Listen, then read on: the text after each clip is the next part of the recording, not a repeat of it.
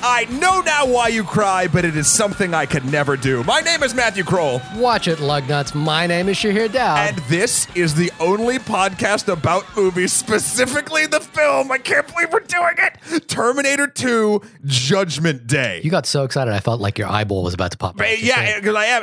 And I'm so psyched. The veins are popping out of your neck. And we'll get into why I'm so psyched, but I'm so 100% on board. Let's fucking go. This is my jam. And we're particularly doing this because I feel they just did a 3D re-release, which I saw. Yep. One of us saw. I didn't. I did not. And we'll talk all about it. But Shahir, I am pumped beyond pumped. I'm nervous about this episode, to be honest. Why? I'm nervous about it because I think we know off the bat both of us love this movie. Sure. Right? Like we've talked about this movie a bunch on the podcast, probably since day one. Yeah. Since Mad Max Fury Road. Yeah. I'm nervous because I don't want this episode to just be a gush fest for Terminator 2. I want us to really get into this film and think about it analytically and think about it just exactly why we love it and whether that love is earned. A spoiler alert, it 100% is, and I have. It doesn't matter if it is or it isn't. The question is giving reasons why. I don't want us to just sit here and go, "Oh, it's awesome! It's the best movie ever! It's just awesome! I love it." Did you do notes, Shahir? I did do notes. Okay, good. Because I did notes and I did a lot of sort of reasons why things happen. Okay, good. I'm not, and I'm taking a little bit of offense to your just instantly feeling like, oh, I'm just going to fanboy this one and not have shit to back it up. I didn't say you. I said us. I'm hoping we don't just sit here and go. That's not our style. That we just oh my god, this movie is so amazing. Which I think is, when you're revisiting a classic like this, sure, when a film that meant a lot to you growing up, it meant a lot to me growing up. I think it's easy to do, and I think it's easy to sort of to not think about it analytically or not think about it just as reviewers, which is our job. Well, I think our unpaid internship. Our unpaid internship. I think the cool part for me, especially because God, I've been not being paid to review films for the better part of the last 11 years. Okay. Holy shit, that's sad. But whenever I revisit a classic like this, specifically ones that I have a long history with, I always find it is fun to dive in, and there's very few films that hold up to the level of scrutiny that I'd like us to sort of put to this. I mean, to your point from before, and coming out the other side with me still having the same feelings that I do for it. Because I mean, look, we can tear anything apart. I think we will prove that we can't tear apart this movie. I'm not suggesting, by the way, that we're tearing it apart for the sake of tearing it apart. I'm just saying let's be rigid with it, and if we do love it, and if we do actually really, really love it, let's say why, and let's give an argument why we love it. Because normally we just don't give reasons. Yeah, I mean, I just think in the case of a film like this. But, a much beloved film like this. All right. I think it's very easy to. If we did Jurassic Park, I would worry about the same thing. No, I understand, and I think now I think you're saying that less for us and more for people listening to be like, oh, what the hell are they going to say about Terminator 2? Exactly. And there'll be some new stuff in there because there's so many. Hey, what's interesting? Even with the 3D re-release, there's so many editions of this film. Right. There's 3 or 4 different cuts. It's been released all over the damn place in many different formats. I mean, I've owned it, I think, on 4 separate formats. Okay. This is definitely a film that is whenever there's a new format, I will buy this film in that format. Right. So when I finally upgrade to 4K, this will be a 4K. This will be a film that's worth buying. And I'll be curious to see if is it available in 4K right now? I don't believe so. Okay, well, whenever it is, I'll be curious to see what cut of the film they put out on 4K, because I was shocked which cut of the film they put out for the 3D re-release. Right. There's just and it actually is its own cut, which is very strange to me. But it doesn't matter. I mean, any way you cut it. We'll get to the. I want to get to the film in 1 second. I just want to issue out a couple of corrections that were sent in to us. Corrections? Yes, corrections. Came in from CJ Johnson in Australia, who's a friend of the show, has been on it a couple of times. Fun fact: the CJ Johnson and my bromance that has been brewing in the background of the show took another turn where he, after listening to my stories of coming from Fiji, realized that his family is also has spent a lot of time in Fiji, and he spent a lot of time in Fiji, and our families might have actually crossed paths in Fiji, which is a pretty. Did he ever buy you a trucker hat? He did not buy me a trucker hat. Okay, no. So whose bromance is actually stronger? I mean, Point taken. But last week on Logan Lucky, I mentioned, I believe I mistakenly said that Catherine Waterston was British doing an American accent. And I thought she was doing an excellent job of it. Turns out she is actually American. So she did do an excellent job of it. She did an excellent job of it, yes. And she is also the daughter of Sam Waterston, actor that you've probably seen in many a film. What else did we get wrong? The other one was something I actually acknowledged in the liner notes, which was that I mistakenly, again, this is me, when we were talking about Detroit, I mentioned the film Near Dark, and I said it was starring Christopher Lambert. It is not starring Christopher Lambert. It's starring Adrian Pasdar and Bill Paxton, but I just got that wrong in my head. See, this is why you shouldn't be knowledgeable about anything, because then people can take you to task for it. But I will say, you did agree with me on both these occasions. You didn't. Half the time, I'm just like, no, that makes total sense to me. I trust you. You led me astray. I don't know why you're putting me on this. But if you want to write us in with your corrections, omissions, if you think that I am being a pompous douche with my incorrect facts, please do so. That is not the reason you are a pompous douche. Please do so at onlymoviepodcast@gmail.com. Write us in on Twitter at onlymoviepod. Please leave us an iTunes review if you feel so inclined. Yeah. And also, if you own a 4K Blu-ray copy of Terminator 2, send it in to us. You should probably just send it our way. And it would really be the thing that pushes me over the edge to buy a 4K projector. Okay, Matt. Yes, hi. What's Terminator 2 about? Oh, do you want me to read the IMDb? I just let's get this out of the way, because we have a lot to talk about here. Hilarious. Okay, here we go. A cyborg identical to the one who failed to kill Sarah Connor must now protect her 10-year-old son John Connor from a more advanced cyborg. Cool. I mean, that's pretty much it. That's pretty much it. Look. When did you see Terminator 2? I saw the year it came out, in the year of our Lord, 1991. Wait, how old were you? You would have been 9 years old. Yeah, 9 years old. You went to the movies and saw it? I went to the movies and saw it. It was a thing. Honestly, I think it was sort of my dad loved Arnold Schwarzenegger. He instilled that sort of love in it with me. I probably watched some Arnold movies. I think I've talked about this in the podcast before, how we saw Predator. Like, my mom was out of town and like he took me to the video store and the whole magical moment, blah, blah, blah. I was definitely Team Schwarzenegger over Team Stallone. Not that I had anything against Stallone. I think that's warranted. I think that's fairly well warranted given the caliber of films that Schwarzenegger did. Yeah, but that was kind of like the weird mini, like not rivalry, but like kind of rivalry. This was your Civil War before there was Civil War. This was your DC versus Marvel before there was DC versus Marvel. I think even though Arnold played, even though now they've swapped, Stallone is in the Marvel Cinematic Universe as a Ravager captain, and we all know Mr. Freeze. You know, a fun fact I learned today is because Honest Trailers released a Honest Trailer for the movie Face Off. Face Off was originally written for Schwarzenegger and Stallone. Yeah, which makes a lot more sense than Nicolas Cage and John Travolta. Yep, 100%. But yeah, so I saw the movie when I was 9 years old. And it honestly is the first real memory that I can like viscerally remember the entire experience of being in the movie theater. And that's something, again, I don't want it to, well, it's going to, but fuck it. If this was a lesser film, I would say that is going to taint my opinion of it.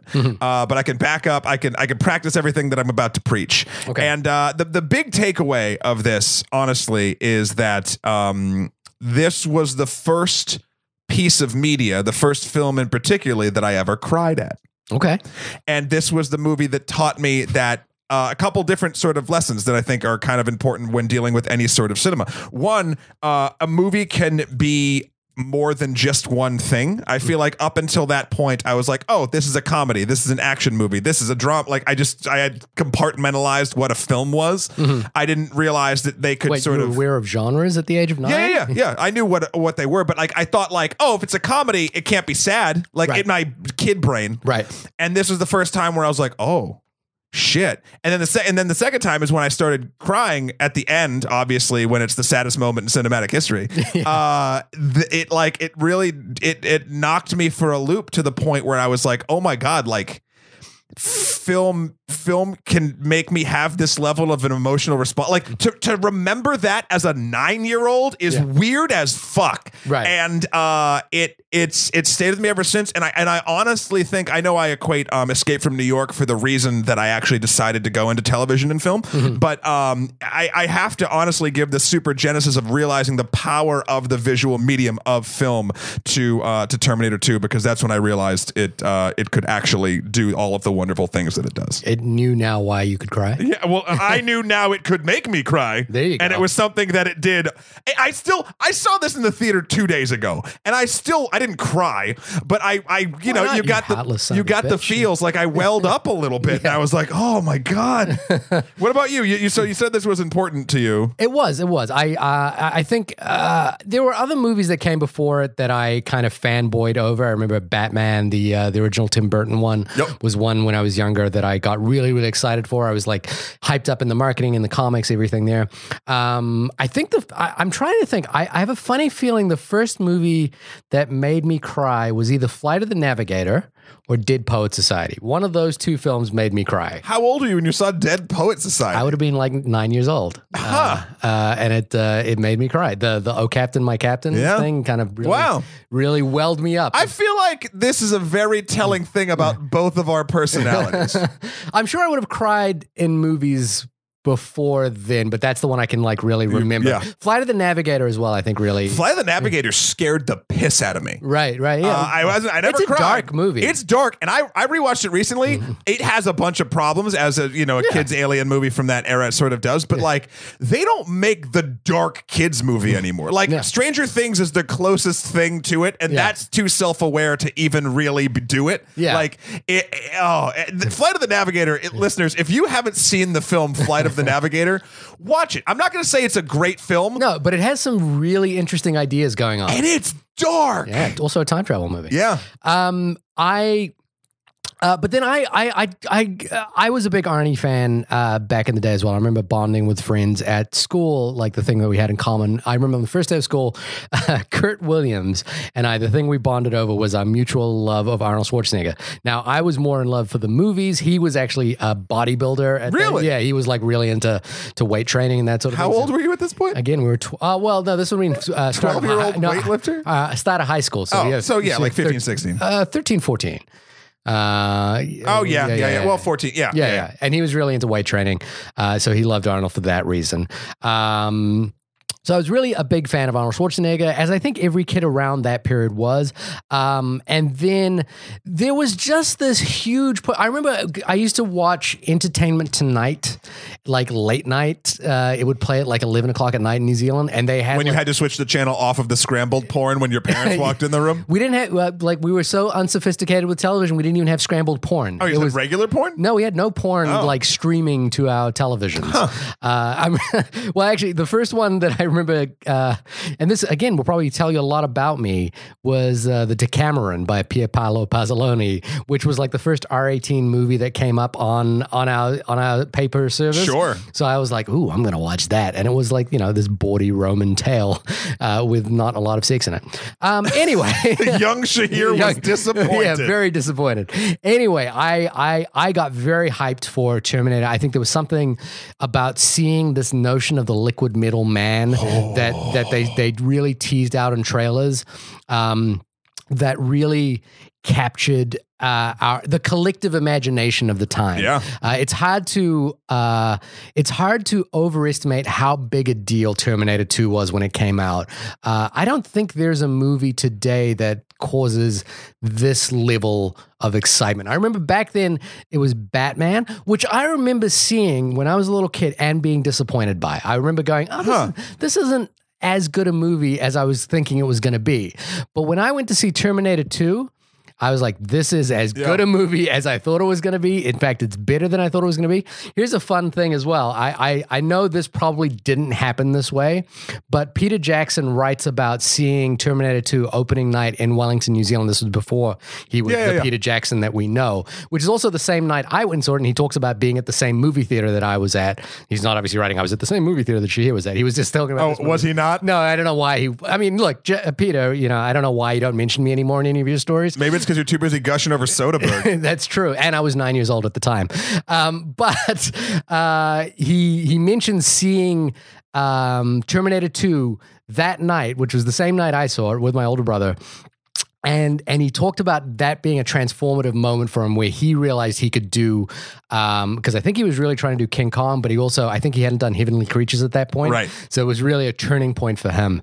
But I was absolutely blown away by this film. And it was a film that once I owned a VHS copy of it was a film that, any free moment I had, I would be watching this movie. Yeah. There was just no.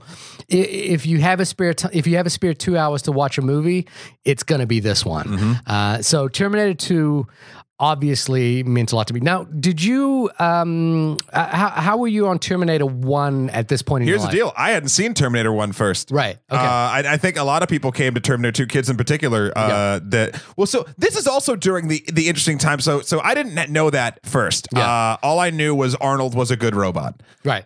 Which is fine for 9-year-old me. Yeah. Oh, R-rated Arnold's a good robot. Yeah, let's do it. Okay. But the interesting thing I thought anyway was how this was during the era, and Aliens sort of fell into this a little bit as well. Mm-hmm. How these R-rated action movies would have toy lines. Yeah. I had Terminator 2 action figures. I had the liquid metal thing that blew up. I had Arnold with a minigun. Like these are violent, especially for the time, films that they literally just marketed to kids. It's like as if, and these aren't even as violent. I think they, but like the Fast and the Furious, if they were Fast and Furious action figures for children. I wouldn't be surprised if they are. There aren't. Really? I've looked. Okay. But no, actually I haven't. I don't know. Maybe they could be. Yeah. But like, it's just, it was during a time that like, it was just cool to love Predator, for example. There were Predator action. Yeah. You get a Predator action figure. You get an Alien action figure. So that was always, that sort of is what like tied me into it as well. I then saw Terminator 1 years later. And of course I didn't like it as much, but it was interesting to see Arnold as the bad guy. And then I came to the realization this movie gave me so many firsts. Yeah. That lost your virginity. A lot of different kinds of virginity. This lost my trusting and advertising virginity. Oh wow. Because I realized, and this was years later. This is maybe 4 or 5 years later, that the entirety of the first third, or not the first third, maybe the first fourth of Terminator 2. It's built around the idea you don't know which Terminator is the good one or the bad one. Yeah. And since the last Terminator, Arnold, was the bad one, you kind of would assume whatever. But the trailer, and go back and watch the trailer now, it blows that right away. It's like the man who is the machine that was sent back to kill now must protect. And it like blows that whole thing. But since I'd only seen the trailer and then the movie, I was like, oh, this was common knowledge. But I every time I watch it now, I'm like, there's no reference to who's good and who's bad. In fact, you would think that the guy who's morphed into a cop is the good one. Yeah. And I think you're right. The advertising does blow that. However, I think it still works on a character level. Like you're still like, this character doesn't know which is the good one and which is the bad one. Yeah, no, 100%. You know what I mean? I'm saying, but they had the opportunity to let the audience live in that same headspace as the characters, right, and still have it be enjoyable and not confusing. And due to the advertising, they lost that. I think again, this was the most expensive movie ever made at the time, and this was like in the wake of a film like Batman, which had like a huge marketing blitz.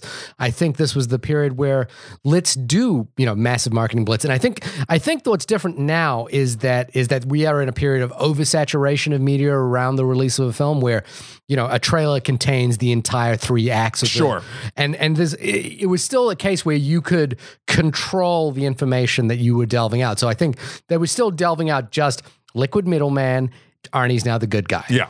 It wasn't as, and I think even if you just know those things, the film still has surprises for you. Of course, it 100% does. But could you imagine going in, thinking Arnold's the bad guy, then being like, what? Like, that would have been another transformative. So that movie would have had like 9 transformative moments as opposed to 8. Yeah. Like, I don't know. I just always have thought about that ever since then. Okay. So we both loved the film. We both, I think, collectively that it was if you saw this film at the right age, it was a film that inspired you to get into visual effects.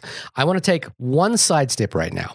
I asked on Facebook, I mentioned on Facebook and on Twitter that we were doing this podcast about Terminator 2, and we had a question come in.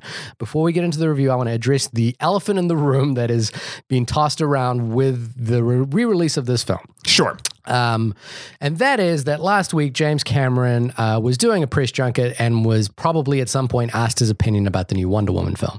And his words were something to the effect that Wonder Woman, in his mind, was a traditionally objectified character, and that he felt that the new Wonder Woman film by Patty Jenkins, while he didn't hate the film, felt fairly typical for a Hollywood film about a woman. And then he made some comparisons to what he had done in both Aliens and in Terminator in terms of like creating female characters. And our friend Stephen Buja had asked us the question, in light of recent comments by Cameron, how do you feel about Sarah Connor as a feminist role model? And I think to a broader extent, obviously the internet has eviscerated Mr. Cameron, perhaps rightly so. How do you feel about that entire exchange? I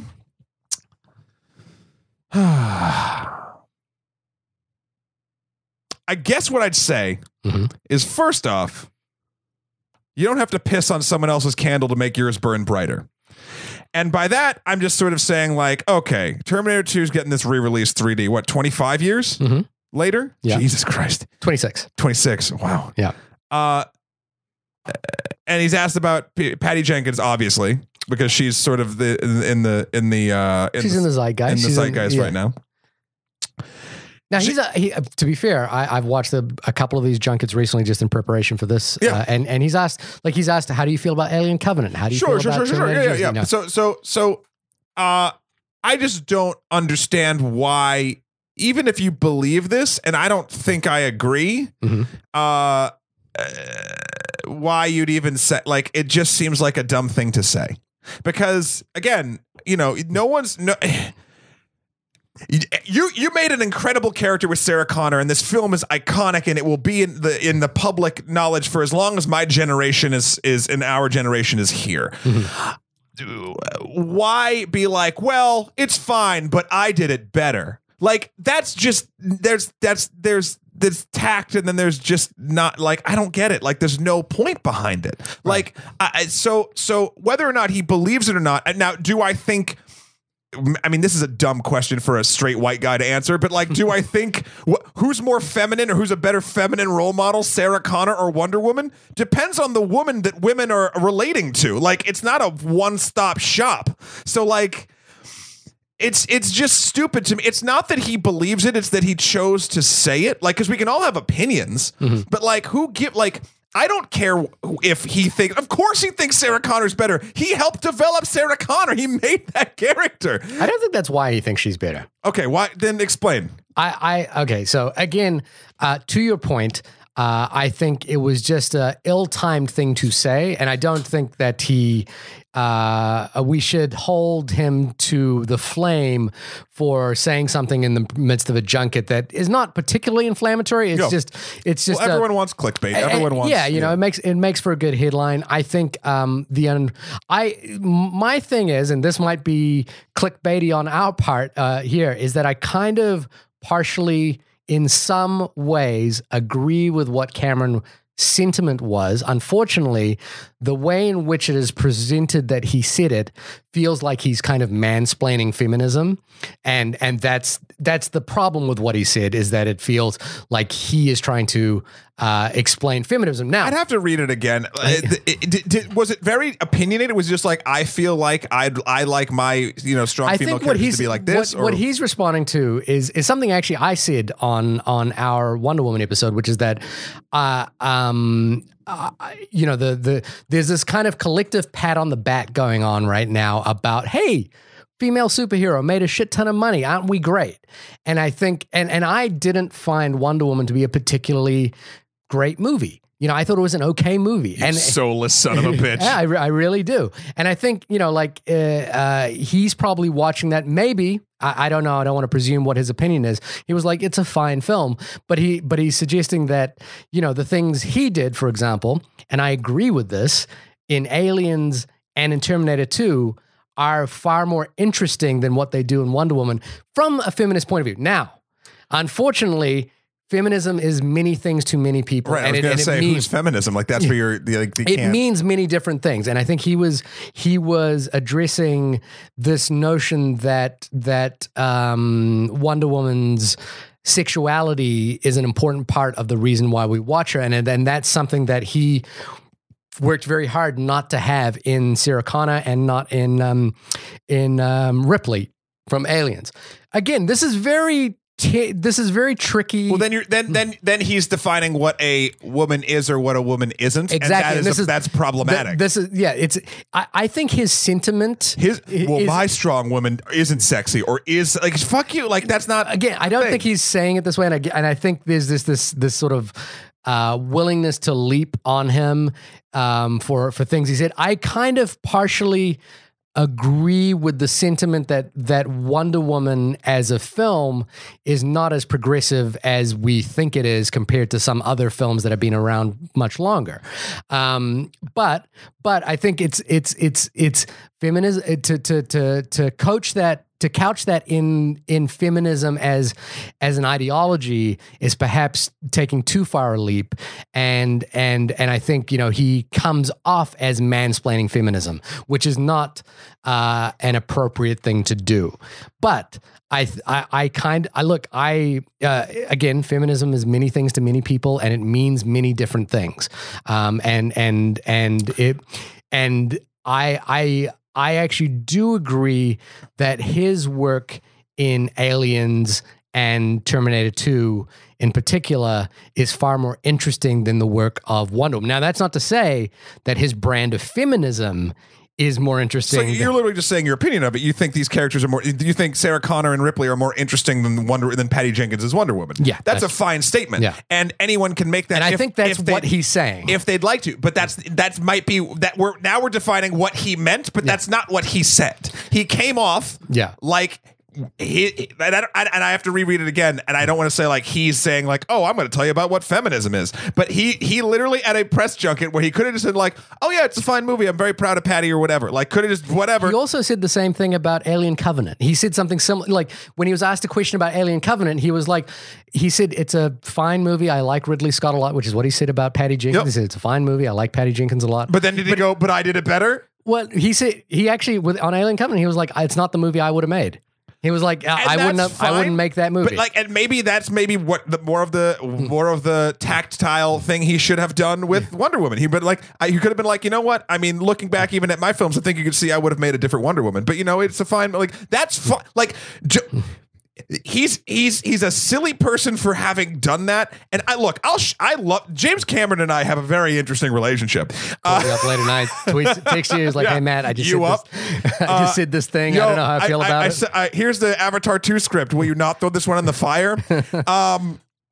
Because he's made things that have changed my life, and there's no question that he, in his prime especially, was just this fucking powerhouse, just this madman of just cinematic gold. He might still be in his prime. Let's see how the Avatar sequels go. Well, I know 100%. But for instance, Avatar was, in my opinion, hot garbage. With a simple story that like mashed up two really outdated genre pieces and then threw sex with ponytails in it, and I was like, okay, I guess, okay, unobtainium. Like, So like that to me, that's what I'd rather jump on James Cameron for. But then he comes out and says stuff like this, and it's disheartening. And look, I've never been on a press junket. I don't know how, you get asked the same questions 900,000 times, and people are hunting for this shit. And you could go it this way too, of him being a little bit of a victim of being like, I've been talking about films for 6 hours to random people. Yeah. And eventually,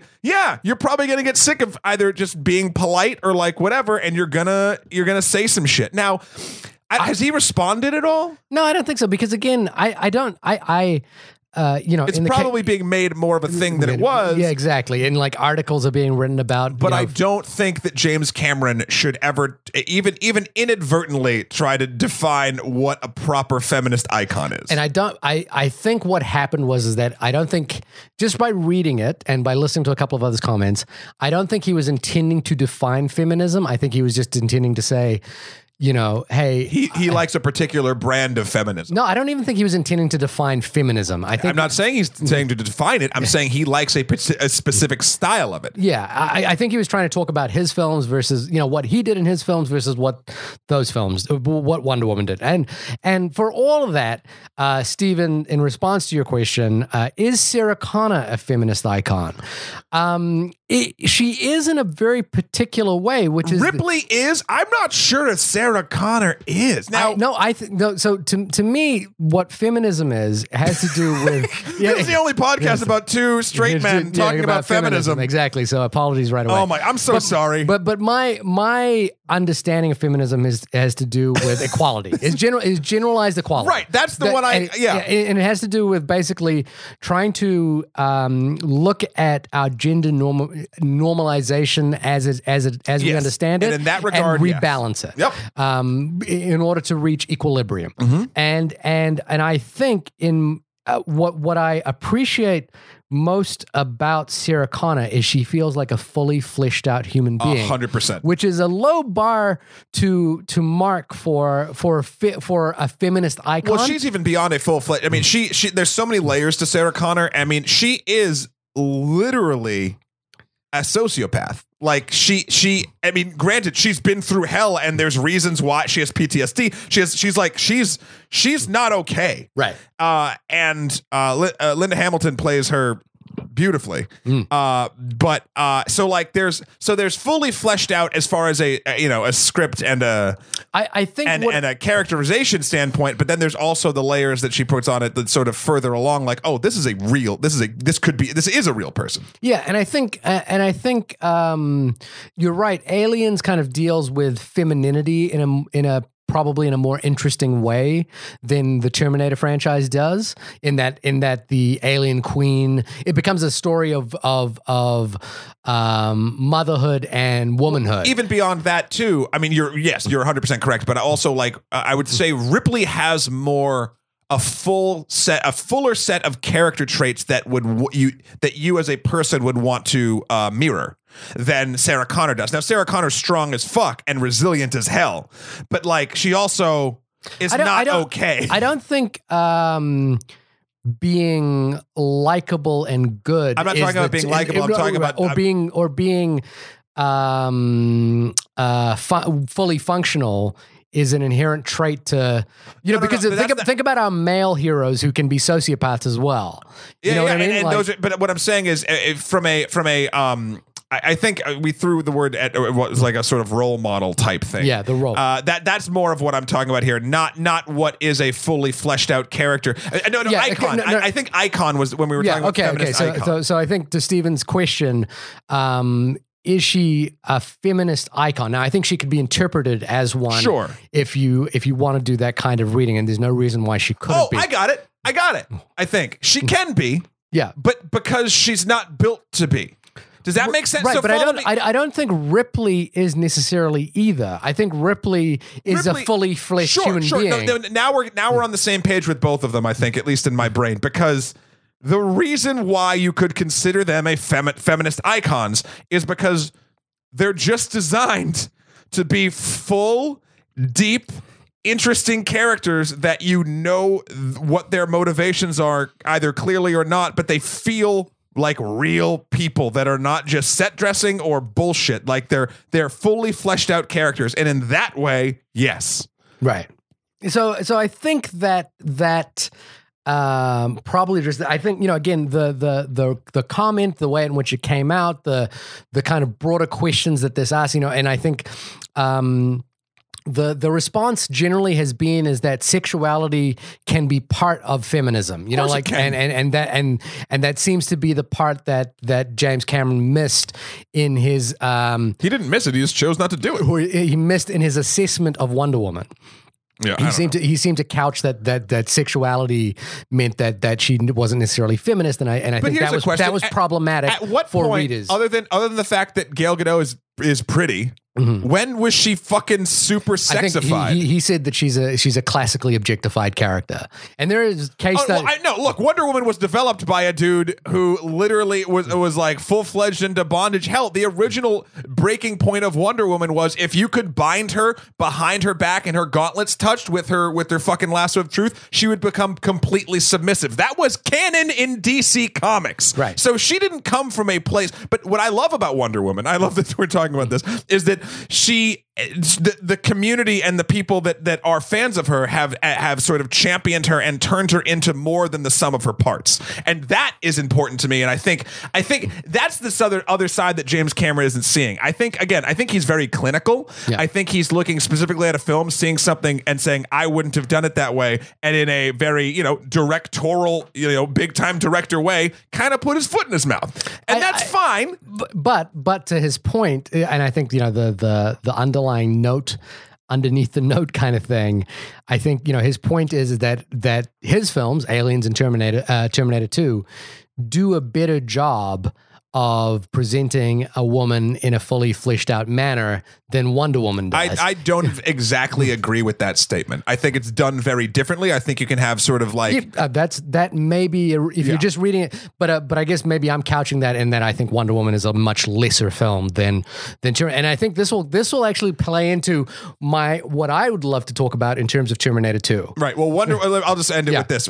Terminator 2 is a better film than Wonder Woman. Yeah. However, we are not judging both films just based on their one character that we've discussed from each one. There are many moving parts that make Terminator 2 a better film. Okay. So it's a lot more complicated. It's a complicated thing, and we are, I think we said this before as well, is that you and I are bottom feeders in all of this. We're like jumping on the clickbait, and we were asked to in this case. But I think all of this is like someone said something and everyone's turning it into something else. Are you telling me that people aren't hanging on every word we say? I mean, I mean, look, listen, people are tweeting at me like you wouldn't believe right now about how much of a dick I am in terms of feminism. No, buddy. But look,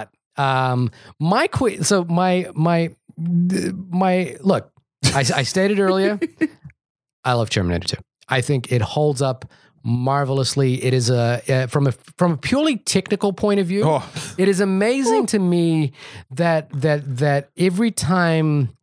There are between 40 and 50 visual effects shots in this film. Mm-hmm. And now we live in a world now where every film has in the vicinity of 500 and up visual effects shots.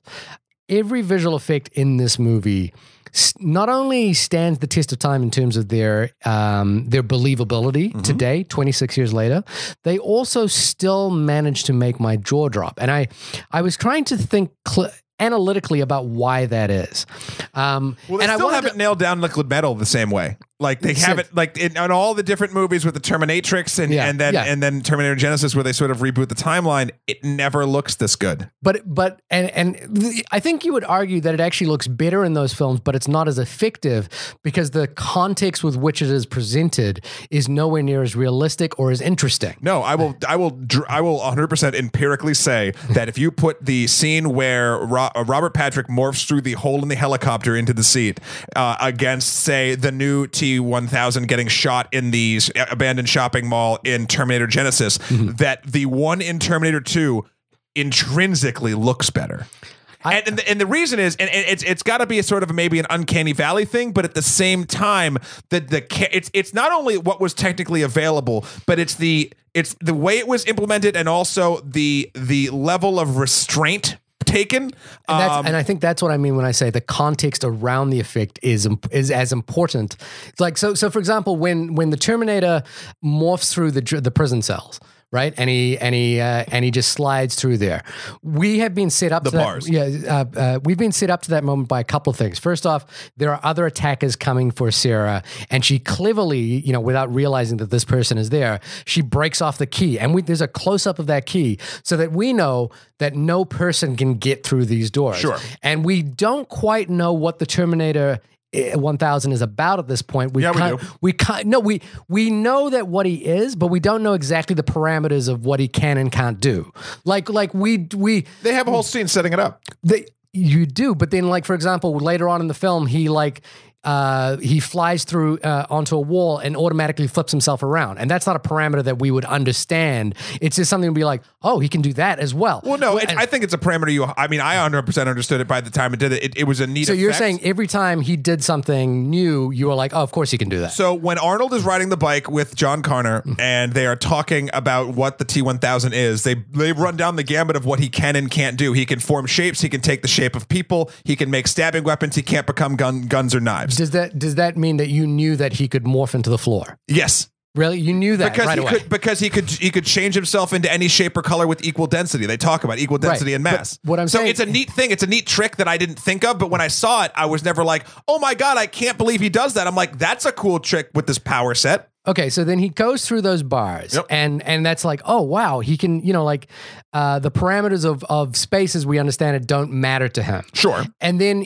but then immediately he knocks his gun against it, and his gun, he doesn't think about it. So there's this sort of contextual thing where that it's like you get this sort of jaw dropping effect, and then you get this little moment which tells you the parameters of that effect, and I think it's really effective in making sure that we're always couched in discovery.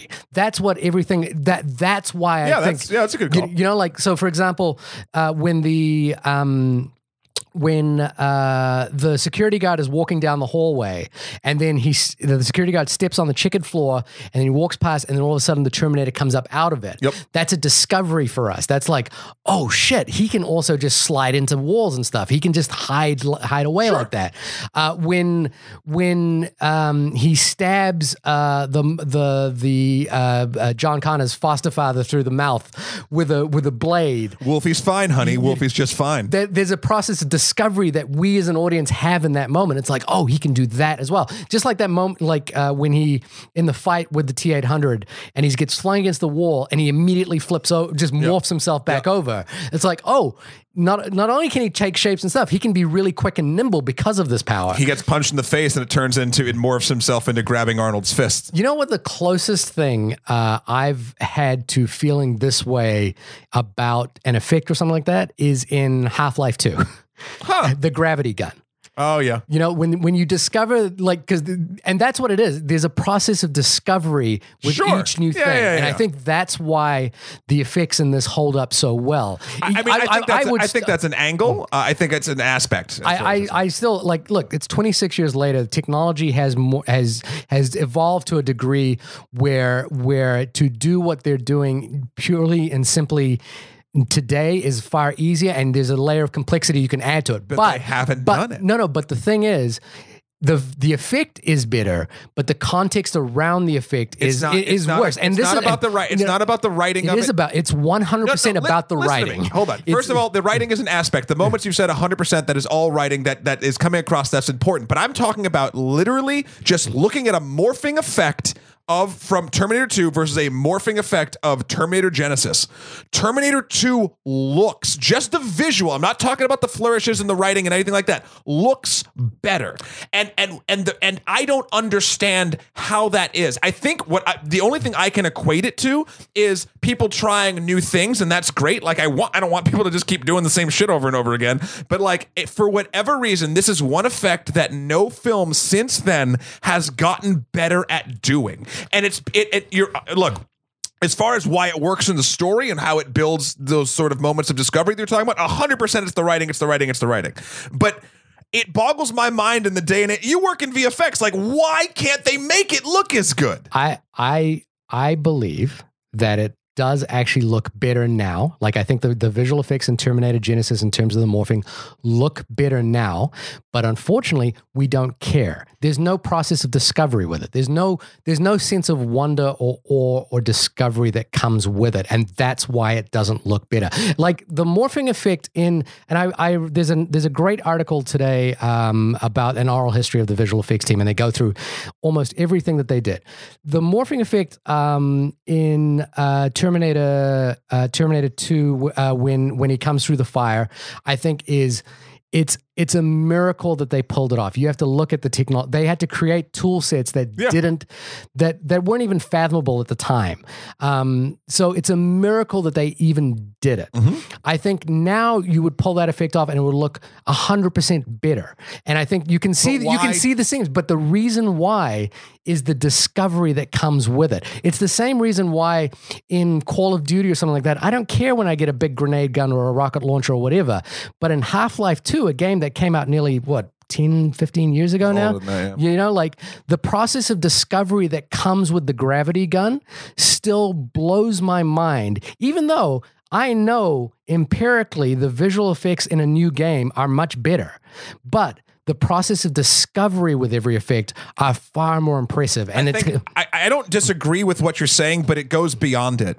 I literally believe you could put it and actually, you know what, this might be an interesting thing. The person I went and saw this with Kristen, friend of the show. She was on the Warcraft episode, a couple others. Yeah. Kristen Fight. She had never seen Terminator 2 before. Oh my God. And that made my experience infinitely better just looking over and watching her reaction to a bunch of different stuff that what we're talking about 100%. Like it's what you're saying with the small moments in the writing, etc. I would love to just show her literally any morphing scene without a flourish, without the gun, whatever. Like cut it off early or do whatever you want to do. That and then a scene from Terminator Genisys and be like, which one looks better? Because I honestly believe, to your point, the visual effects as effects are miraculous in this movie. And how come they hold up? How come those hold up? I think it's okay. So they're miraculous, and the point that I want to make as well is that they are the foundation for which visual effects are developed today. Sure. They built the tool set that make things happen today. But the reason they hold up is that they're surrounded within a context that is all about discovery. And I really believe that's not why the pure visual works. They are excellent. They're excellent effects. They're really, really excellent effects. They work wonderfully. They are masterfully conceived, and they are, and the thing that's amazing about them is they're conceived within the context of the story that they're in. So they're not like, things don't just happen for the sake of happening. You know, they happen because like even though this was the most expensive film of its time, I think the budget was $92 million or something like that. There's a reason why every shot is there. Yeah, like they're telling a specific part of the story, and they work to continually build up information around it. So they are jaw-dropping. And I think but just fundamentally, I agree with you that they do look good, just in the same way that the effects in Jurassic Park still look good. Like, they do look excellent. But I would just urge to say the dinosaur of the pure one-to-one relationship of effects between, say, Jurassic Park and Jurassic World. The Jurassic World effects are better. There is more that you can do with the actual lighting. There's more that you can do with the actual musculature. There's more that you can do in terms of the processing of movement now than you couldn't do then. But the movie is better at giving you moments that actually hold up. Now, they still look good. It's not like we're not comparing like rudimentary effects like in King Kong, in the original King Kong movie from 1937 or something like that, where you can see the stop motion animatic or anything like that. These are still high level effects. Again, I'm not arguing that the scripting and the reason why and the whole hodgepodge of stew that makes a film good or bad is not at play here. Of course it is. But like, for instance, you want to do the Jurassic Park, Jurassic World analogy. That to me, hot take. So Terminator 2's visual effects, without even all of the spiciness that you're talking about in script and whatever, are better than Terminator Genisys.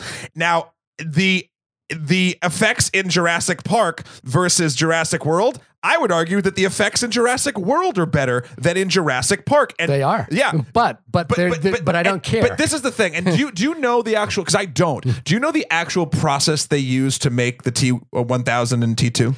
I have the article is the oral history of the Terminator 2 visual effects, and you can read through, which goes through in some pretty fine detail, the actual writing of programs that were created in that. So the programs that they used to make that stuff, for whatever reason, has a more tactile and lived in and realistic, for especially the film that they were making, better. Well, okay. One thing that could be couched in why you think that is that, for example, they had to render those render. For example, today when we work in digital effects, we render at 4K and we can actually create a render at 4K, which would in 1991 or 1989 when this film was coming out, to do a render at 2K, which is the actual projection of cinema at the time, would be ludicrous. So they would do it at 1K and then scale it up. And then not only that, the film was actually shot on film. So it have that filtering process would have to be then shot onto film and then added to. So there is a way to suggest that perhaps the optical feels real. The optical effects of combining, but that's something that we do now as well in visual effects. That's something that we take into account for now. And I'm not saying that in 91 it was the pinnacle and nothing's ever gotten better. No, I'm literally just saying that for whatever reason, whatever process they did, whatever fucking dark magics they had to make deals with the devil to make it happen, the liquid metal portion, and then we should move on, just still holds up, still looks better than any liquid metal I have seen in any film ever made till then. And I bet you it has a lot to do with the process that you're talking about. With maybe it's just something, and again, maybe I mean, this is obviously opinion, but like for me, maybe it is something that having to do with the entire thing you just said, how it had to be projected back onto film, and that made it feel sort of lived in and like just sort of realistic, where this other stuff, all that stuff is still being done. It's just done all in a computer. So like, it was still being done in a computer back then. I think to the point. But then you even said they projected it onto film, and then they had to marry those two things together. They had to do a telecine print back on. They're not doing that now.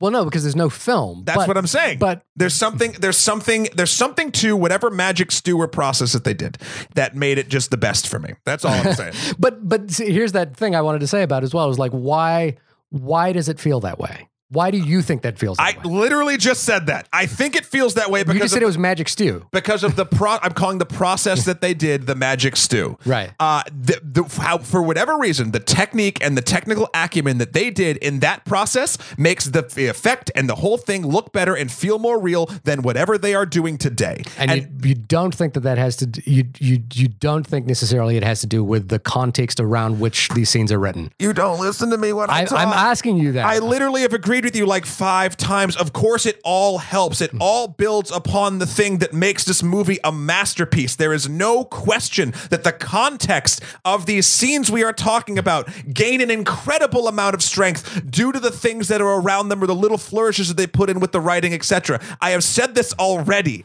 but again, I will go back because this is not getting through and I want to move on. If you take all that away and you just look at one little liquid ball versus another little liquid ball, the one from 91 looks more real. That's all I'm saying. Okay, we'll move on if that's what you want to do. Let's talk about more of the story stuff than these little things that you like that you're bringing up that I think have such a stronger feeling in the rest of the film. I think in all aspects of the film, not just the effects. Yeah, in all aspects of the film, it fundamentally works. And I think the thing to remember as well is that this isn't like a pure I'm doing this because I want to tell a better story kind of scenario. You know, James Cameron was offered a lot of money to write this script, and he was basically coming off The Abyss, which really underperformed at the box office. And just from a visual effects point of view as well, one thing that was interesting is The Abyss was kind of the testing ground for the liquid metal man with the liquid petapod that was in The Abyss. But in The Abyss, they kind of did it in one scene and were like, well, if this doesn't work, we can just cut this scene out. And so they were kind of stacked. In Terminator, they kind of said, well, we did it in that one scene. Now we're going to do it in the whole film, and we're going to commit to it the whole way through. But to that point, remember that this is not a non-cynical kind of point where like he's doing it for the love of it or anything like that, or he's got something unique to say about this. He's being offered a lot of money. Arnold Schwarzenegger is the biggest movie star on the planet. This is the movie that made him famous. He's being offered the biggest budget in the world to do this. So what's amazing about that is that is essentially the equation that we get in modern films today when you're being asked to do a sequel to a popular franchise. Yet, in amongst that, he maintains he doesn't just have something to say. He expands upon the things that he was saying in Terminator 1. Now, remember, the foundation of Terminator is anxiety about nuclear war. It's anxiety about the possibility of the species entirely destroying itself. John Connor says, we're destined to do this, aren't we? He says, and the Terminator says, it's within your nature to destroy each other. This is the anxiety that the entire series is built upon.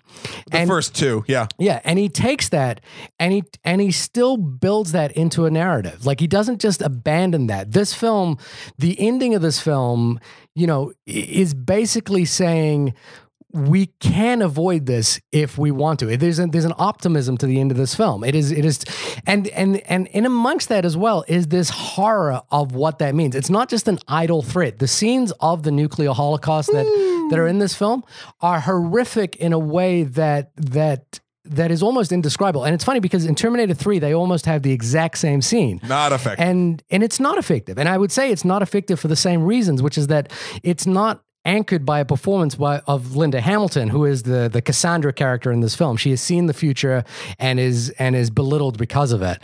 But when we see her vision and we see her flesh being torn away and we see children basically burning to the ground, it's not just like, oh, that's a really good effect.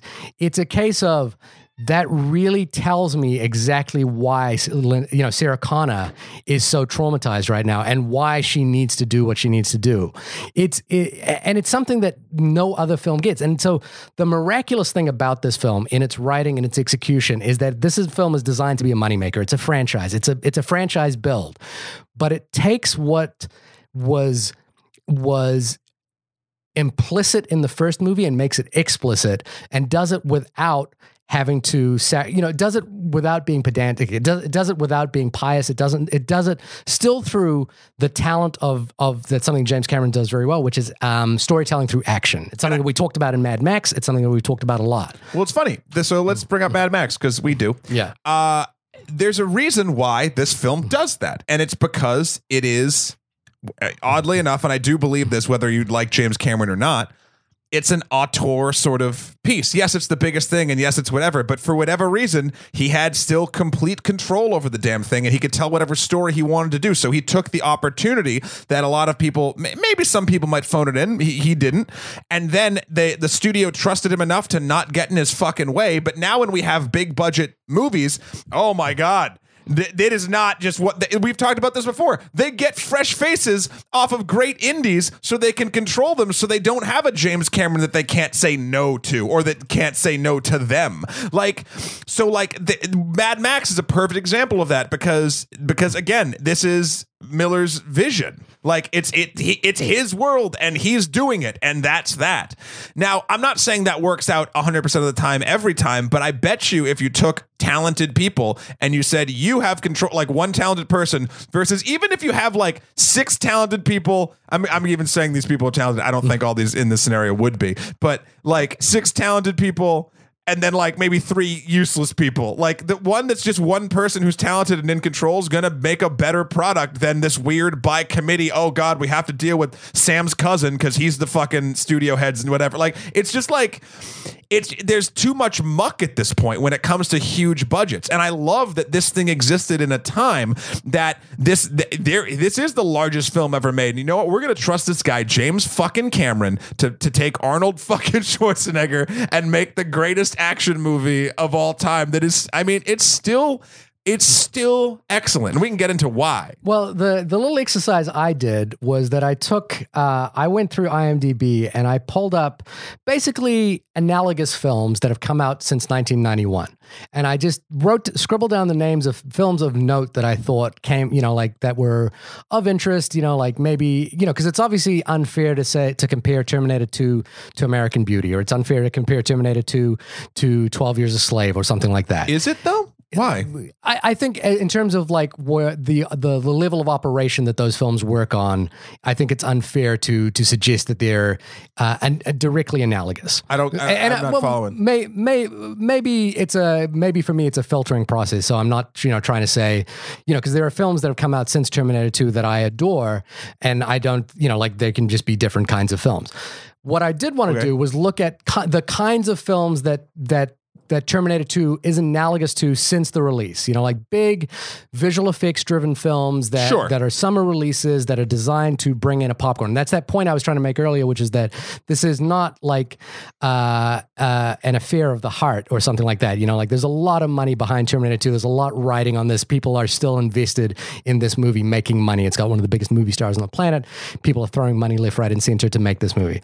So I pulled up all of these movies between now, and I would love if you took a second to look through them. And my theory is this: there are a couple of movies since 1991 that I think are excellent movies that work in the same way. What's the list? It's the list of movies since then. I think Terminator 2, if you released it any summer, any year since 1991 to today, it would be a better film than every movie that came out that year. Okay.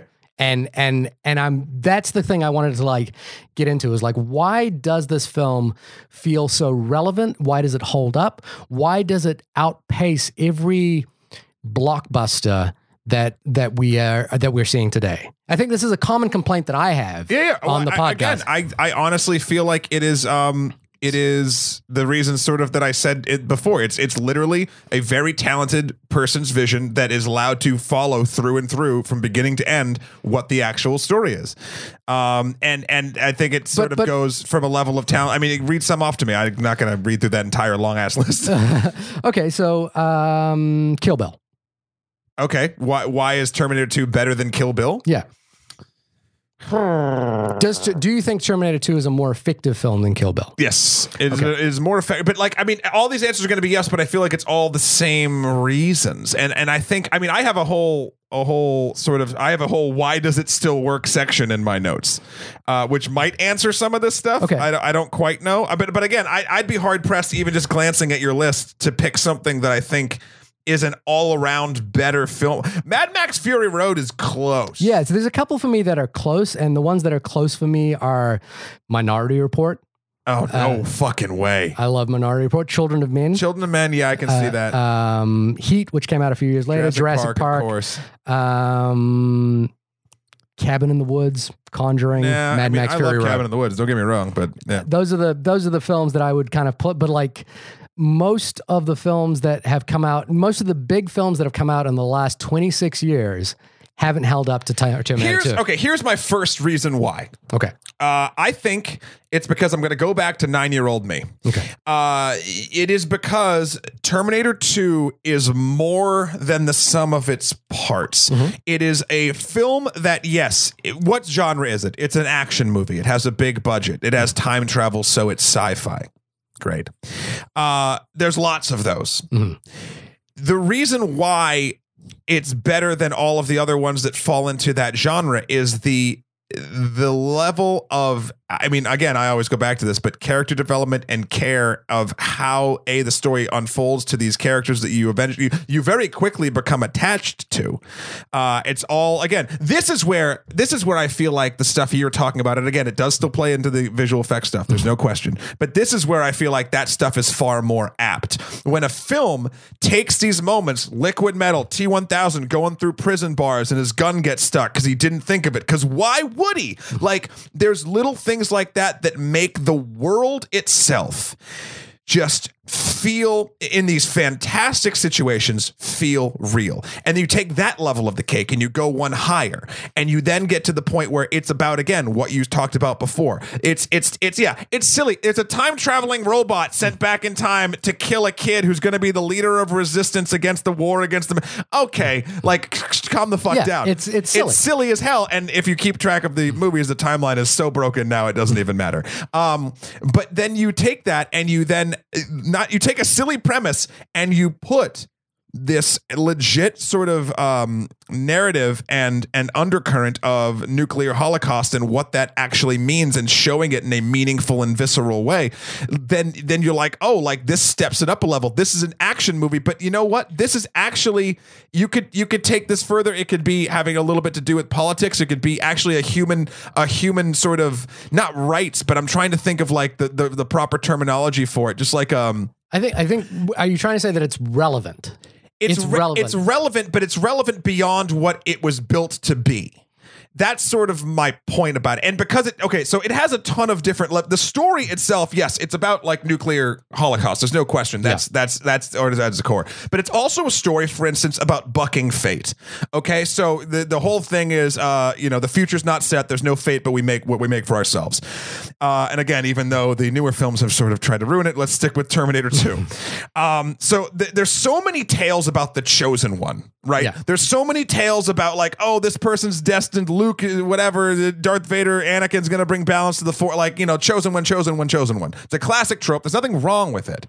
But the thing that makes this sort of special is, even though John is the target of a machine from the future sent to kill him because he's going to be the general, he's not a chosen one. They never put Sarah Connor was a waitress before all this nonsense happened to her. Like, there's no like, Sarah, you've been fated to raise John. Like, that's not what this movie is about. This is instead, we're presented with no one as a destined one. They're just forced into it based on the time, and they're going along with things the best these characters possibly can. And the entire series is based around the fact that anything can change, and no one is really special. Like, John's only special. Don't you think the entire series is based on the idea that John is the chosen one? John is not the chosen one. John is just a skilled jet. So the difference is, this is where time travel comes in, because John is not. No one in the past said this little boy is going to save humanity. This is where, follow me down this weird rabbit hole. Okay, I'm following. Only people from the future have said that. And since they are from the future, that is not prophecy. He is not prophesized. He is not the chosen one. He just happens to be the guy that is the right man for the job. It's a way the character is an important character is presented, and it can only be done like this in a time travel type film. No, there's never like these characters like Anakin Skywalker. He's the destined to be the one. He's probably the one who's the chosen one who's going to bring balance. Blah, blah, blah. That it was written in tomes ages ago. Like, all these sort of hero myths and stuff like that of these characters that are just, no matter what, they're going to persevere and come through. But you know what? This movie, what it does, another sort of aspect of it, the T-1000 or any of these Terminators could have gone back and won. Like, it never feels like when you're said to a character in the beginning of a film like Harry Potter or whatever is like the chosen one, or he's the, I forget what the terminology of that sort of is, right? I'm never thinking he's going to die without winning. But when I saw this, when you're in these films, for whatever reason, because John and Sarah are not presented in that way, there is a sense of weight. The whole thing is about how fate doesn't matter. Right. Like, so there can't be a chosen one. Anyway, that's one aspect of it. That's just one slice of this weird little pie that I'm going to just interject and say I disagree that the film doesn't present John as the chosen one. He's not, because of how the actual narrative goes. The construction of it is slightly different to say how a Star Wars does it and how a Harry Potter does it. But the film literally opens with, if you go back to Terminator 1, Michael Biehn saying, your unborn child is the leader of the resistance, and I was sent back to protect you in order to protect him. But you're not following what a actual prophecy or what someone being chosen is. You can't have that, because that literally, I think there's a flipping of it because of the time travel element. That's why. But John is central to the resistance. The fact that what is more central to that is there's no fate but what we make for ourselves. Therefore, there cannot be a chosen one. I think that's what's clever about Terminator 2 in that the third act of Terminator 2, when they decide to basically go on blow up Skynet or blow up Cyberdyne. They go on the Adolf Hitler mission, of time travel. You know, basically, can we kill the person that causes the destruction? Miles Dyson. She's gonna blow him away. I think what's ingenious about about that third act is that it takes a turn that is logical to the film, but breaks what the direction that we think the film is going to go. I still think that the film still trades in the historically central Jesus Christ kind of central figure. No, I think it does. Nope. He's still the one child. He's still central to this thing. He's a main character that is going to do something important in the future. Yeah, that's not the chosen one. If to be honest, and this is the interesting thing about it, the world that the Terminator series puts out there. If John Connor dies, Skynet might win for a while, but then someone else could just come up. It's not like right. But I don't think any film has posited any. No, but no film has also called him the chosen one. Probably not by name. That's but I think my point. But hang on. But he's still a central prophet. He's like Neo. He's like Luke Skywalker. He's central to the he's central to the narrative. He's central to the narrative, but he's not literally. Other characters aren't like, he's the chosen one. He's destined to beat the machines. Literally, Michael Biehn from Terminator says those words. He's not destined because the information is coming from the future. A prophecy is something that someone has foreseen in the past. I will. I mean, look, I think the way in which the information is presented kind of flips it on its head in some way, but John is still the core reason. There are two Terminators sent back to kill this character, not any other character. This particular character. That's the way history happened to play out. Yes. Okay. But how does that not? Anyway, we're talking in circles. We're literally not going to convince each other. This is, I'm sure, getting boring. So let's just. I'll back it up a little bit and say this: the way that the narrative of John Connor is structured in this world, where fate actually you can change it, is very interesting and not a normal thing in movies like this. I will agree that the time travel element does flip it around somewhat, but he's still. So it's a film on certain levels about bucking fate, and that is important to a piece of its longevity. Another piece is it's a story, and a little bit more minorly so, but it is a story about forgiveness. So Sarah, right, is raising John Connor and trying to teach him to become this great military leader because that's what, whatever. That's what she's been told. That's what she's been told. Yeah. So, but then it turns out that, because everyone who heard this would think that she's crazy. They lock her up in a mental institution. And John even has a great thing where he's talking to Budnick from Salute Your Shorts. And he's like, yeah, it turns out she's a huge wacko. And she's like, oh yeah, you didn't know, kid? Too bad for you. Like basically putting him in a foster home after he's learned nothing but military tacticianship and how to run guns. Right. This is not a normal childhood. And now he has to try to acclimate. So then when eventually, the T-1000 comes and the shit's hitting the fan, he decides to go rescue his mom, because even though he in his mind before this point, when he sees that all this is real, she's fucked him over. And now he's like, oh my God, she's correct. Everything she's told has been correct. And now it's sort of a level of forgiveness, almost the same to the fact of Sarah's arc with Miles Dyson, because she at first goes on murderous rampage to try to kill him, thinking it'll stop Skynet, but then she realizes she's literally attacking a man for something that he hadn't done yet, and what are the moral ramifications of that, and then through sort of him working with her, et cetera, there's a level of forgiveness between those two characters. There's just a lot of people thinking the world works one way, and then having right at the brink of literally pulling down on the weight of a trigger with someone's head, and then being like, fuck no, this is wrong, and coming to sort of a realization about how people are more than the sum of their parts, and how forgiveness actually can move things more forward than you think it can. I think one of the beautiful, it's an example of beautiful writing, is the scene after the Pescadero hospital chase, and John goes in they're in the back of a police car. John goes in for a hug, and we think that or Sarah goes in for a hug with John, and we think that, oh, she's, like her maternal instincts are coming back. But it's not. And she searches, like she's basically searching for bullet holes, for any cuts, for she still believes the things that she believes, and she's not willing to like release the kind of maternal instincts that she thinks will put John in danger. And it's this beautiful moment where you realize that the thing that he's searching for is a mother, and the thing that she's searching for is still to be the mother of the leader of the resistance. Yeah. And it's done without like them having a conversation about it. Everything you need to know about that exchange happened. You want some of my fries? No, yeah, she doesn't even respond, right? Yeah. Like, yeah. It's just an example of beautiful writing. And I think to your point about this idea that the film is complicating the idea of fate, that is something that is implicit in the first film, is that it opens up this third act to like a what if. Yep. The first film is basically 12 Monkeys, La Jetée. It's the idea of the circular loop.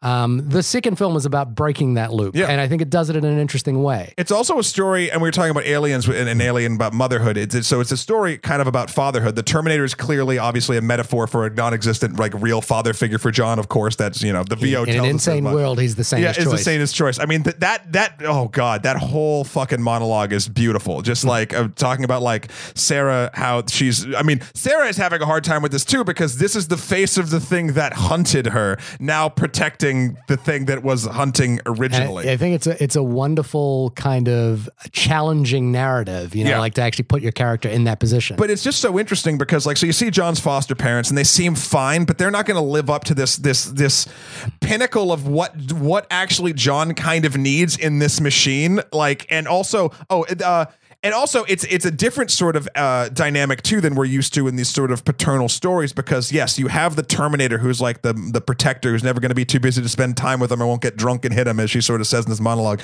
But also you have John teaching the Terminator how to be more human. Teaching about humanity. And there's something to that where now John, the Terminator is obviously the sort of strong masculine like part of fatherhood, but John is actually more of an analogy for the teaching of a actual child to the Terminator. Yeah. And it's this beautiful sort of intermingling of that really hits home, and you don't get to see in stories kind of outside of this a lot. So that's a huge thing. Side note, so the version of the film that was in 3D, by the way, 3D, it's not worth seeing, but I mean, that's neat. You're like, oh, that's cool. But like every 3D movie, you forget that it's 3D 5 minutes into it and you don't care. I hate to say it to James Cameron, but stop trying to make 3D a thing. I know it's not going to be a thing. But it is worth seeing Terminator 2 3D in the theater, because you get to see Terminator 2 in the theater. That's what I will say. But so they chose the version of the film that after seeing this deleted scene, I couldn't believe they took it out ever in any cut of the film. And that is when they are hiding in the garage after they get away from Pescadero. And there's, in the original version of the film, there's a throwaway line being like, why do you have to be so weird or whatever? And he's like, well, I learn when I'm around people. He's like, oh, so you can be more human? He's like, yeah. And then after that moment, it's all questions from the Terminator. It's all things like he's just acting a little bit too different after just like one night in a thing. And the scene they cut out is a scene where they're repairing each other. The Terminator's sewing up Sarah Connor, and Sarah Connor's pulling bullets out of the Terminator, and they have a conversation about, well, why can't you learn? He's like, well, when we're put out into the field, our neural net processors are put into safe mode, so we don't like become too. Basically, he's saying so we don't go native, right?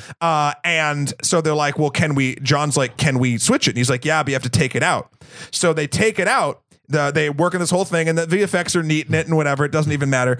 There's a cool scene with the mirror. There's a lot of visual trickery. Do you want to know a really cool like lo-fi effect that was done there? Yeah. Well, yeah. You can tell. I know it, but tell them for the people. Oh, what was your one? What? No, it's the I forget, but the angle of the mirror with how Arnold was talking about. Is that what you're saying, or what? No, Sarah Connor, Linda Hamilton actually has a twin sister.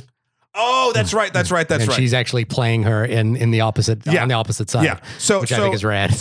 But then the second that they take the chip out, Sarah Connor puts it on a table and grabs a wrench or a mallet and goes to smash it because she still doesn't trust the Terminator. John jumps over the chip. She almost hits John. They have a big altercation, and John finally convinces her that they need this Terminator. There's a lot of things that happen here. One, you get a reason why the Terminator starts acting a little goofy and weird and starting to become a little more human, and that's important to the narrative for me. 2, you get to the point where John says something along the lines of like, how am I supposed to be this great military leader if no one ever fucking trusts me?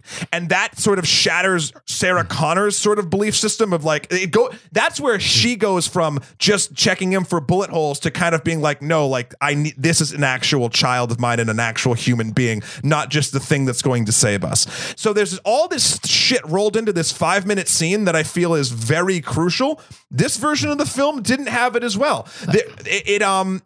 And that ever since seeing that scene, whenever I watch versions of it without that scene, I'm always just like, whew, like I get cutting down for runtime, but like there's so much to unpack that you just tried to save with one line. And if you didn't know that existed, it works.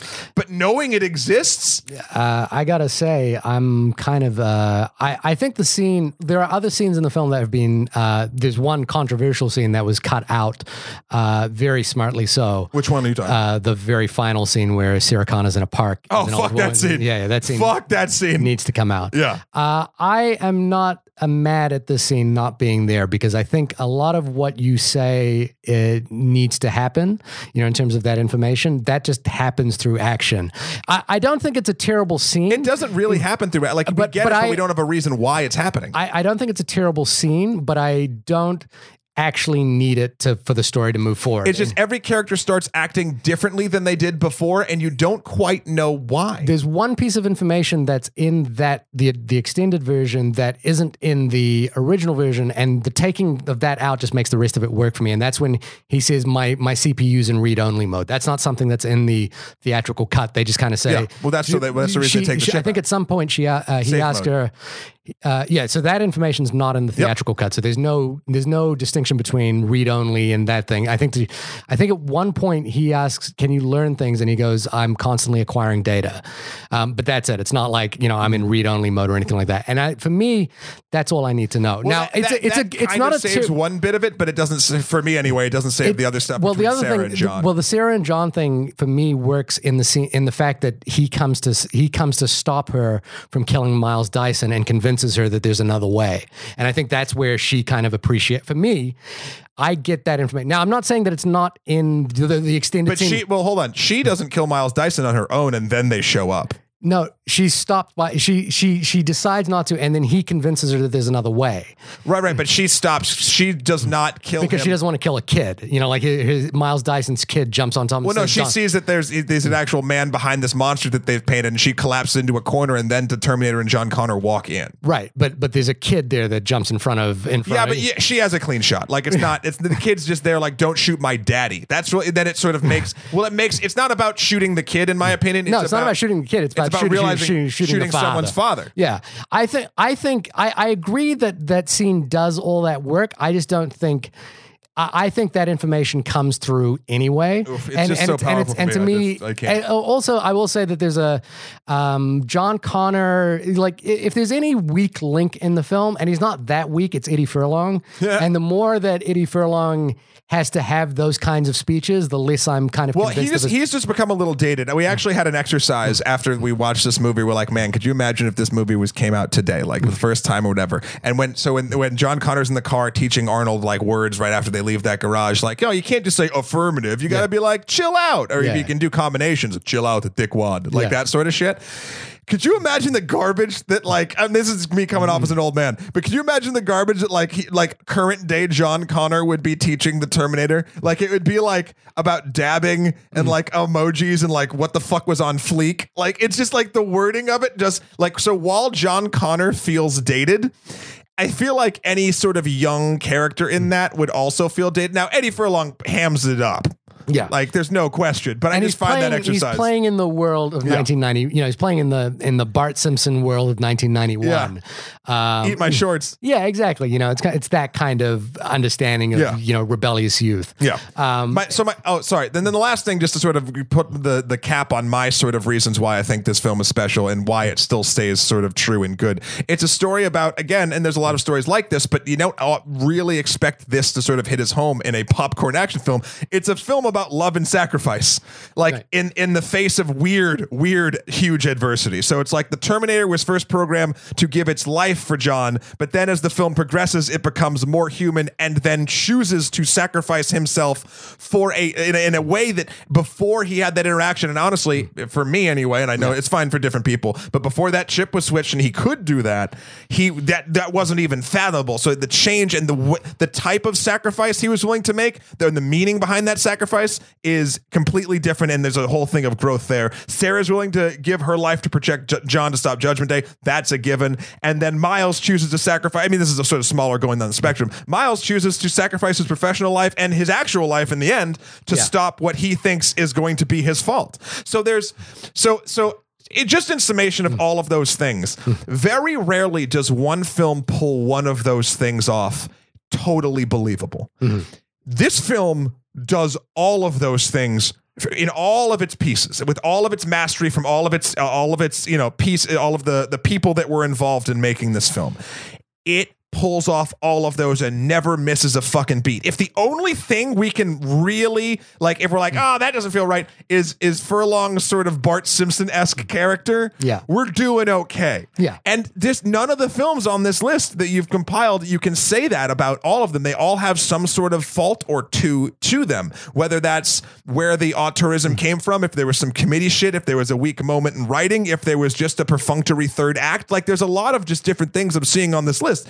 And Terminator doesn't suffer from any of that and shines in so many ways that you don't expect a movie in this genre to do. And I would say, looking at this list, the only film that comes close, is a recent film. That's Mad Max Fury Road, unfortunately, and Jurassic Park. Those are the three. Heat is another one that I absolutely adore, and I think does that as well. I think I was thinking about my favorite scenes from the movie to surmise why I think this film is effective, and when I think about my three favorite scenes in this movie, none of them have anything to do with visual effects. Yeah. My three absolute favorite scenes in this movie. And I think, this is going to couch why I think this movie sustains itself so well, not despite being a visual effects heavy movie, but also compounded with the fact that it is an extraordinary visual effects movie.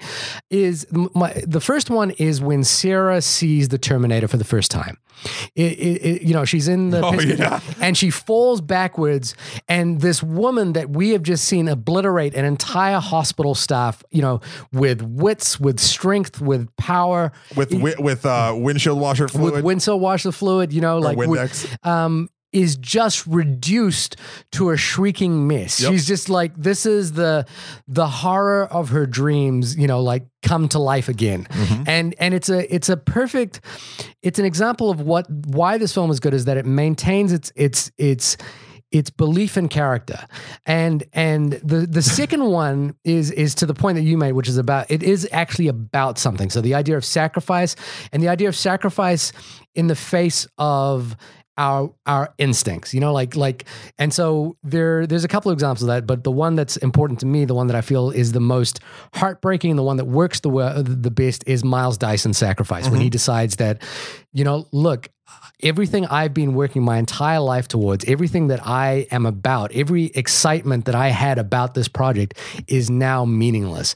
And not only is it meaningless as in I'm going to stop doing this, I'm going to go actively out of my way to prevent this from happening, because why would you? And destroy my life in the process. Yeah. And it's like the question, if you could tell Hitler that you are the reason why this many people would die, would you be, it'd be kind of amazing if Hitler turned around and said, shit, I can never let this happen.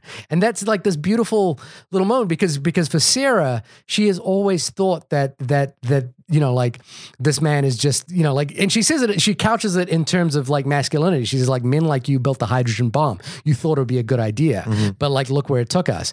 And so what's important here is that the film is deeply pessimistic about humanity. The shot of the children, oh my God, shooting at each other, and John looks at them and says, "We're kind of fucked. We're doomed, aren't we?" And they can't even agree on who shot each other first. Right? Yeah, I shot you, and he says, and the Terminator, just using some book or something that it's probably learned at some point in its database, is it's in your nature to kill each other. It's in your nature to destroy yourselves, and it's a deeply pessimistic view. And again, the nuclear holocaust is not like just some idea in this film. It is visualized in a terrible way. But it is also an eternally optimistic film about how much we can change that. So it's pessimistic about what we are as a species bound to do, but it's optimistic about people making the right choices. The future is not set. And I think, like Mad Max Fury Road has that same sentiment, and it's that same sense of sacrifice. And then when I think of the film in those terms and I anchor it in those ways, other moments become, beautiful. Like, for example, when the T-800 decides to go out in the middle of a SWAT raid and only kneecap people, there's this beautiful moment that happens. The minigun with 0.0 casualties. Yeah. There's a beautiful moment that happens right before that, which is that and side note, James Cameron seems to have this uncanny ability to know what is iconic and what is worth just, telling as a story.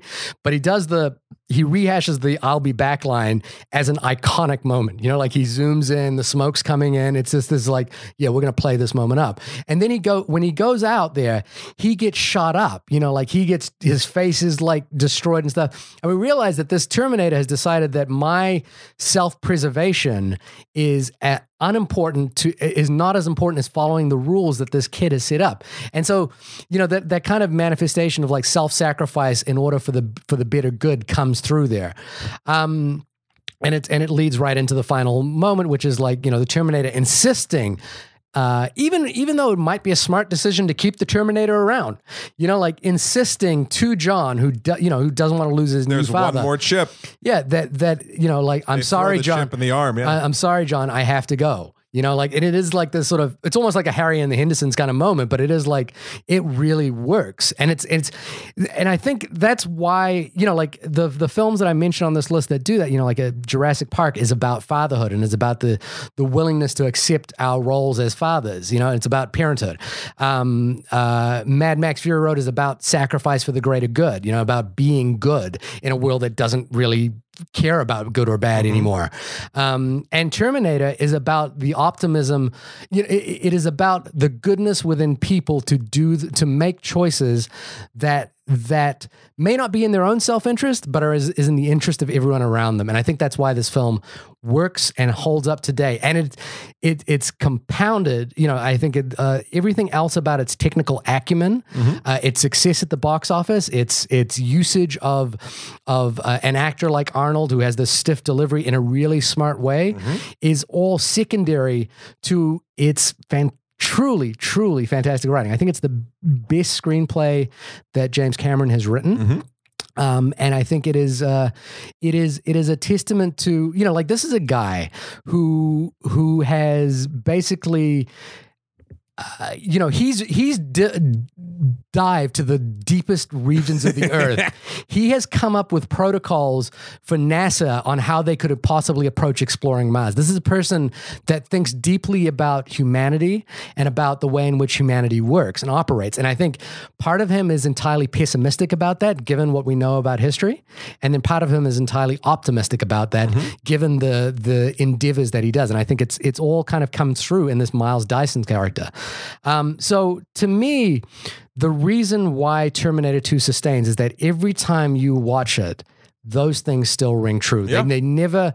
Those things have never gone out of fashion. Those things have never like waned with time, and all that's left is this good visual effects movie. Those truths are still evident in this film. And that's why I think this movie is truly astounding. It is possibly one of my favorite movies of all time. It's one of my top 5. It's actually, it's strange. It's not a genre of film that I place very highly. I know. Like my top 5 film, it wouldn't be included in my top 5 film, but I think this is a miraculous film. Yeah. And I think a film like The Abyss is more ambitious about this, and it is much more. Doesn't pull it off though. Doesn't pull it off like this. Yeah. It's less subtextual about it. And it's got that great thing, which is that storytelling through action. Yeah. And the last thing I want to say just about the sort of re-release of it, and then we've been going for a while because this is Terminator 2 after all. Of course, we're talking for an hour and a half. Yeah. the re-release of it, the 3D is not worth it, but this is the kind of thing I'd like to see more in a non-3D standpoint. So there's a couple of, in video games, we brought up Half-Life.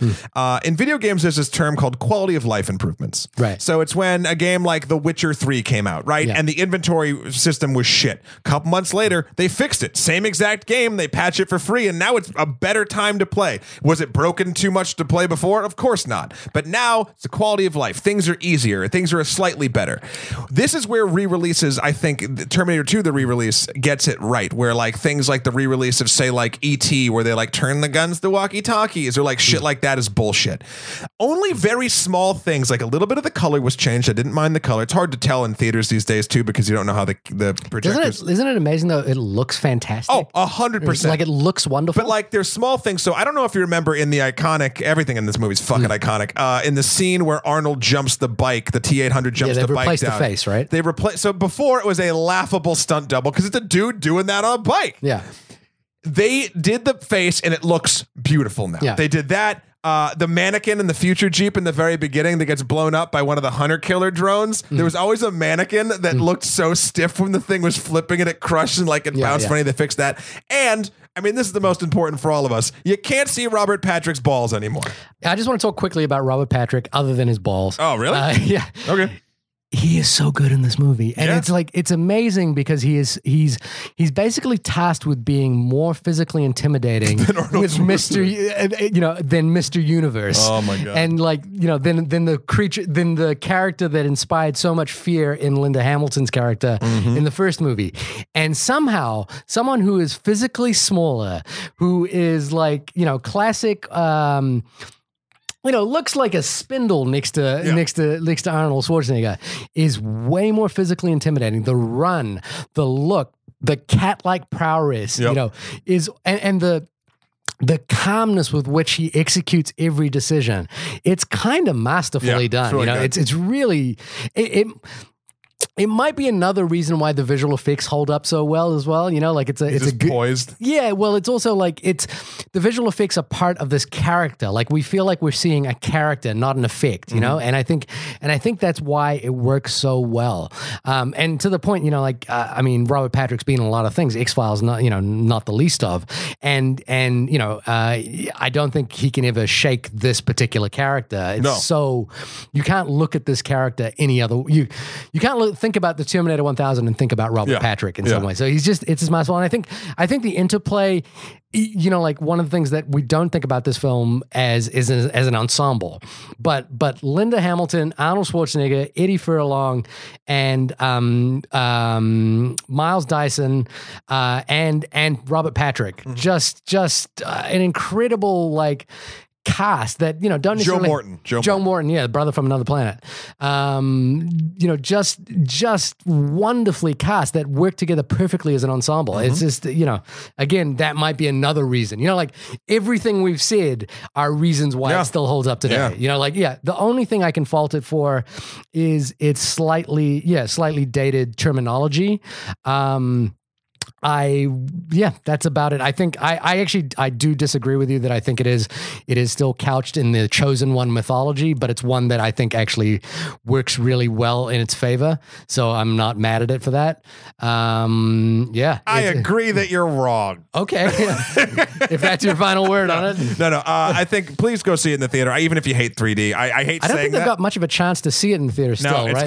gonna be leaving soon. But it's such a magical thing. And even Kristen was saying, she's like, I'm so happy that I saw this in a theater. Yeah. Which is great because this is not her genre. This is not like a thing that, so I don't know. It's just, she did enjoy it, right? She did she loved it. And she was talking about it after the fact. Like she was having the reactions that obviously more, but obviously more, well spoken. How did she think it stacked? I don't, how do you think she stacked up to other films she's seen? Would you think she agree with the point? Yes, I think 100%. She was basically saying how she asked the first thing. She's like, why aren't other action movies like this. And I think we've talked about that at great length at this point. So like that question alone is that's the problem. And I think, you just have to look at, they should do a re-release of Aliens for the same reason. It's like, why aren't action movies like this anymore? I don't know. Anyway, this has been, and I can't believe I'm saying this, it sounds so stupid coming out of my mouth, the only podcast about the film Terminator 2 Judgment Day. And it's, okay, yeah, look, we'll move on, but it's just amazing to me. It's still a sequel. Yeah. I am dumbfounded by how good this movie is. I watched this with the commentary on, thinking I was going to try and get some extra bit of information for this podcast. You didn't pay attention. No, I stopped the commentary halfway going, I actually just want to watch the movie. I actually just want to like enjoy this experience.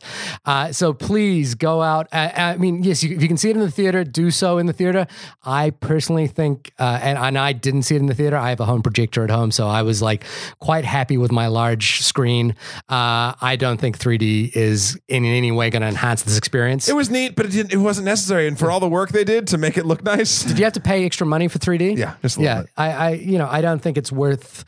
I don't think the 3D is worth it, but the ability to experience the movie in a theater, I was happy to pay the money that I did. Yeah, is entirely worth it. But anyway, thank you everyone for listening. This has been a long time coming for me, and probably for both of us, really, that we've kind of wanted to talk about this movie. It's just interesting that it's in the theater. Our end of year wrap up is going to be really interesting this year, I think. Why? Because this is now a contender. Because this is a contender on the list. Great. Well, now you don't have to listen.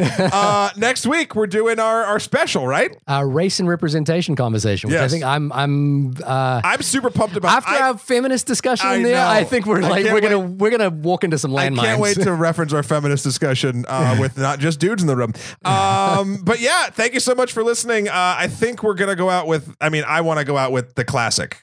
The Of course. Why can't you have to? And the score for this film is just mind-droppingly wonderful. It's a weird score. I listened to it isolated today. It is actually quite a strange score, but it works beautifully. But I listened to it literally, but I was a strange kid. I had it in a Discman, and I was just listening to it while I mowed the lawn. It's that level for me. They did this thing with the T-1000 where they made sounds like scissors. Yeah, it felt like scissors were everywhere. Matt, where can people reach us or find you on the internet if they wanted to tell us how wrong we are about Terminator 2? How possibly we've just been wrong this whole time, and the reboot of Star Trek is just as good. No, they can't. If that literally could not happen. But if they want to talk to me about anything else, they can reach me at MatthewKroll.com. That's MatthewKroll.com for all my life and works. Emperor MSK on Twitter, and Skeletor, the number 4 PREZ on the Instagrams. Shahir, when you are not being faded or not faded to discuss one of the greatest films ever made, where can folks find you? You can find me at ShahirDaud.com. That's ShahirDaud. We've talked about this before, but robot music videos coming out and I know don't want to overhype it, but the reason I want to mention it in this context is that robot music video that I'm releasing with Nigel Stanford on September 15th is directly influenced by Terminator 2. It is. We were on set and we said this is a music video imagined if it was directed by James Cameron. Not suggesting I'm James Cameron, but we were just we're doing that a little bit. We were just saying let's do it as via James Cameron. If your music video wasn't so fucking good, I would tear you to shit for saying even the not analogy of you to James Cameron. But you fucking killed this video. I know I've said this a million times. I don't want to like overplug it. I do. Fuck this. It's so good. It is so good, and I can't wait for everyone to actually be able to see it and agree with me. We hope if you do see it, you can write us in and why you think it's connected to James Cameron's Terminator 2 by writing us in at onlymoviepodcast@gmail.com or hit us up on Twitter at onlymoviepod. All right, let's hit that score and get the F out of here. Woo! You're going too fast. It's not going to sync up. No, we got to speed through this. All right. Bye. Bye.